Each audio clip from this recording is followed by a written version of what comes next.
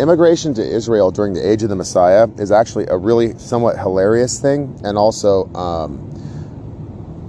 something that will be increasingly common and uncommon, and I'd like to explain that. Now, the age of the Messiah is broken into three phases, you can say. The first phase is before the day of the Lord, and God will gather his people and do a lot of miracles, and he'll make a way in the wilderness and do a lot of other things that are really fucking amazing. And God will gather his people. Now, this might surprise you because you know that according to the word of Ezekiel, the whole house of Israel will be raised from the dead, Ezekiel 37. But you also know that God will gather his people from around the world. That includes Christians, Jews, and others that never even maybe thought of themselves as a Christian or a Jew, but always maybe chose God, or might be called God's people or something. But the point is, God will gather his people from around the world. No matter what they're called, they're God's people. That's what's important. And when God gathers his people from around the world, this might astonish a lot of you, because a lot of you might say, well, I thought you had to be like the seed of Abraham to be God's people. That's something you can learn about when you're in Israel. But when God gathers his people and they're in Israel, two things I just mentioned. First, God will raise from the dead the whole house of Israel, Ezekiel 37. Secondly, many will immigrate in from other nations. And now I want to talk to you about Abraham. Abraham died. He went to heaven, lived there for a long time. And now Abraham has come back into the earth. He's been born again. So he had a mother, and now Abraham's a baby, and next year he'll be 1 year old. So some will be born again, and this will happen increasingly as Israel gets better and better and better. More men and women that died and went to heaven will choose to come back to Israel and be born again and live a full life in a nation that's really fucking cool. Now, this might be weird to you, but a lot of them don't want to come back to the earth right now because the earth is a miserable shithole where there's wicked laws and wicked men. They want to rule over everyone's lives, and wicked women too, and it's fucking miserable. And so during the age of the Messiah, more and more spirits of men and women that died and went to heaven will want to live in Israel. So Abraham is now born, but he's in a foreign nation. There are others. Two kings, King Solomon and King Josiah. Next year, they'll be 1 year old. A young woman whose name you've never heard. Her name's not written in the Bible anywhere that I know. She's been born again. Jesus Christ is born again, and he's in Saudi Arabia. So you might say, well, he's a foreigner. No, he isn't. He was born in Israel the first time, I think. I don't know. I don't understand the whole fucking story. But the point is, these men and women are going to be born predominantly in foreign nations, and then they'll immigrate into Israel, because what's about to happen is a big flood. And if they were in Israel, maybe they would drown unless God saved them with a miracle. So I don't know why, but God chose that these babies, these men and women, Abraham, Sarah, his wife from the past, Leah, Rachel, Isaac, and Jacob, will all be in Israel again soon. And they've been born again. And they'll immigrate in after the flood. And they'll be babies. So will the prophet Jeremiah. They'll all be 1 year old next year. So when we talk about immigration into Israel, there's going to be two things to consider. If a giant fucking army comes and tries to invade, they won't succeed. God will protect Israel. So they're not going to like immigrate in, and they're not like, we're immigrants. Oh, really? Why is there 7 million of you holding weapons pointed at our heads? You're not immigrants. So they won't be able to successfully immigrate into Israel. But also in Israel, there will be men and women like Abraham, Sarah, Leah, and Rachel, Isaac, and Jacob, and they will immigrate.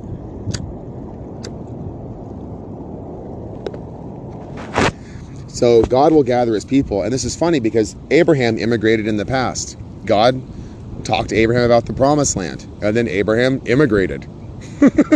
So you might think Abraham is our father. If you're a Jew, then you might remember, oh, he was a foreigner. It was Canaan. And he immigrated there. And then a bunch of them left and went to Egypt. And they immigrated again. So I'm the Messiah, and I've never lived in Israel. But I'm more qualified to be there than many of you. So the point is, what I want to say is, no, it'll be cool. when we talk about immigration, God will gather his people, and the time will come when he gathers Gentiles. But you won't know if it's men and women that have been born again, who formerly lived in Israel, or if they're men like St. Thomas Aquinas. St. Thomas Aquinas is a man who's a famous Bible scholar, known for not only his knowledge of God's word, but also his philosophy, considered to be a very, very intelligent logistician, a man who knows logic and philosophy, a very rational thinker. And his books are well read, I guess. But the most read in the whole world of all time is the King James Bible. Nothing comes close. Even though you might say, well, what about sales of the NIV? They're increasing. Yeah, but nobody reads it. The NIV is only lightly read. Those that own a King James Bible are likely to read the whole thing, cover to cover, eventually in their life, or get very close to doing that. With the NIV, that rarely or never happens. In fact, I wouldn't be surprised to learn that to this day, no one's read the whole NIV cover to cover, ever. So God authored the most read, you might call it a book if you want. It's in the format of a book. It has covers and pages. But the Bible is a book format, but it's God's word. It is filled with books. Anyways, it's the most read of all time. Anyway, St. Thomas Aquinas will be there, and there might be other men and women that lived in Greece, Rome, Persia, Europe, Asia, or any place else in the world who love God. There will be many men and women that lived in South America, died, went to heaven, and will live again in Israel. They'll be born again. And some of them might be born in Israel, and others might be born in a foreign nation and then immigrate. Some might be born in the Colorado Rockies and immigrate from the United States or Germany. Some of these men and women might immigrate from Germany or other countries. So when we're talking about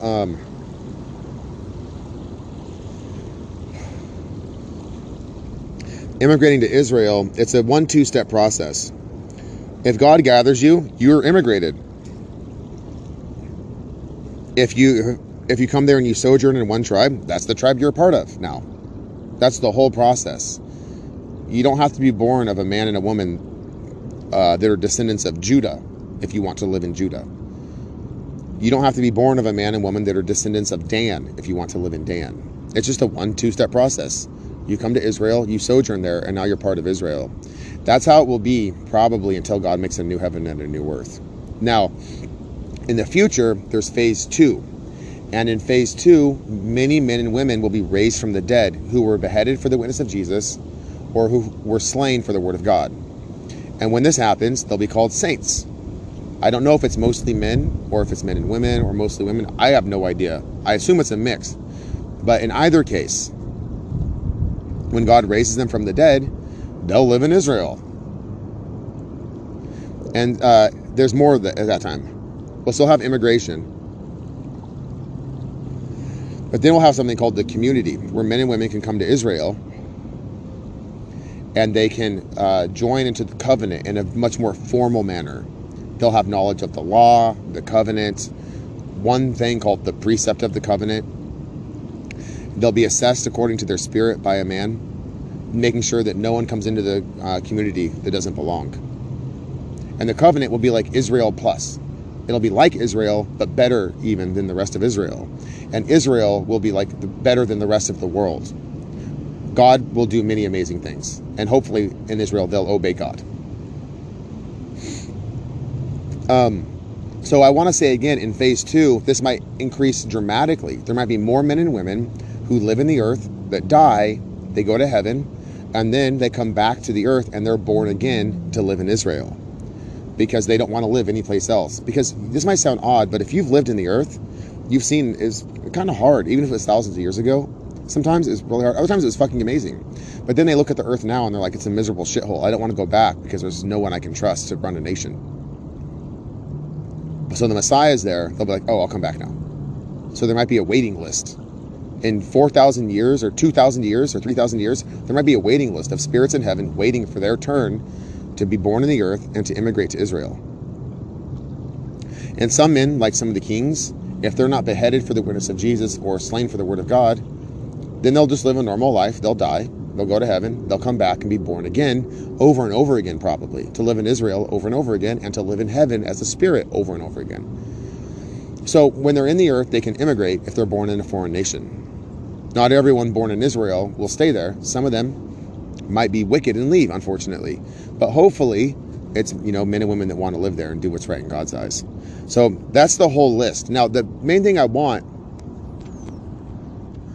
and that you want, is this. If you want to immigrate to Israel, I want you to have some Israel knowledge.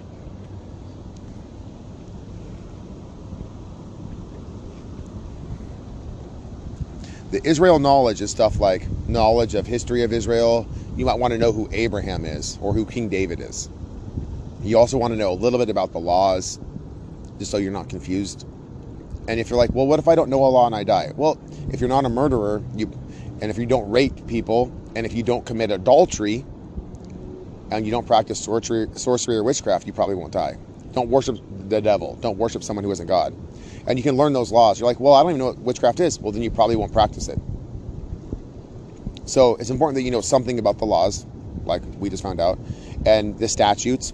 The priests will expound the statutes if you join the community. So it's Israel plus. You just know more. You have more knowledge. And the whole process, joining the community in 1,000 years, might just take about 2 hours.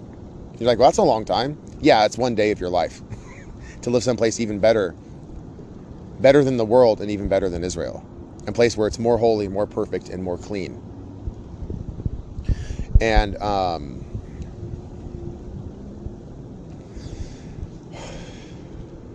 there's a few other things. When you immigrate to Israel, your foreign money might not be worth much. In fact, it might not be worth anything at all. You might have to walk away from your whole life.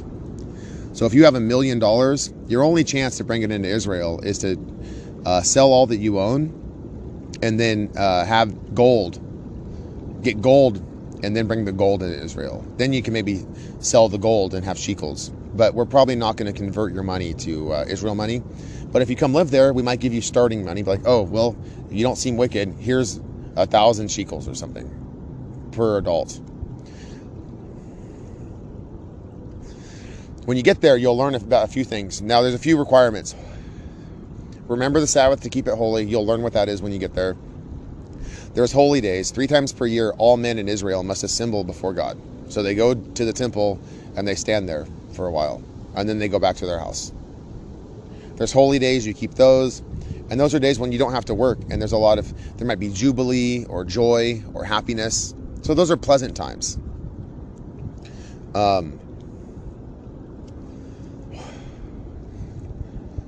Other nations might try to make war against Israel. There might be some big events. I mean, there will be some big fucking events. But God will make it great. And we'll do what God's commanded. There will probably be at least one time of lamentations before now in the day of the Lord. You might call it a time of lamentations. And I don't know how long it might last. Maybe a few months or more. But in general, when we're talking about being in Israel, immigrating, it's a straightforward process. In whichsoever tribe you sojourn, that's the tribe you join. Then you learn about Israel stuff and you can start doing it. Many men and women will want to go to Israel because the Lord is there. In less than 8 years, the soles of God's feet will have set foot in Israel. And he'll probably be there twice per day, nearly every day for 62 years. Then there'll be the Antichrist and the tribulation and the day of the Lord and shit like that. But there'll be a city, and the name of the city will be the Lord is there. And so, God's going to make a fucking big, undeniable entry into the world. And people will be like, where's God been? And I'll be like, I'm the Messiah. God's coming. And they're like, yeah, right. And then God will be there. And some men and women will believe my words. They already do. I'm like, I'm the Messiah. They're like, okay. I'm like, God's coming. They're like, I believe. Other men and women will be like, yeah, right. And God's going to make this fucking undeniable entry. And then they'll be like, oh, fuck. I sinned. And the wicked men will be like, fuck, for like 62 years. And then there'll be some other stuff in the day of the Lord. And then they'll be gone. No more wicked men for a while. So that'll be cool. In phase 2, the process is probably exactly the same. People can just immigrate. If there's any problems, there'll be judges and shit. Like if a man comes and he steals, you just tell the judges, he stole, it's mine. And the judges are like, he gets stripes. And you're like, what's that? He lays down. The man who stole will lay down and get a hit in the back with a rod. And he'll have to repay you typically double, 4 times or 5 times what he stole. So he'll pay you back more than what he stole. And you're like, fuck yeah, I get that back. I get more, finally. And then hopefully, it'll be great living in Israel when the Lord is there.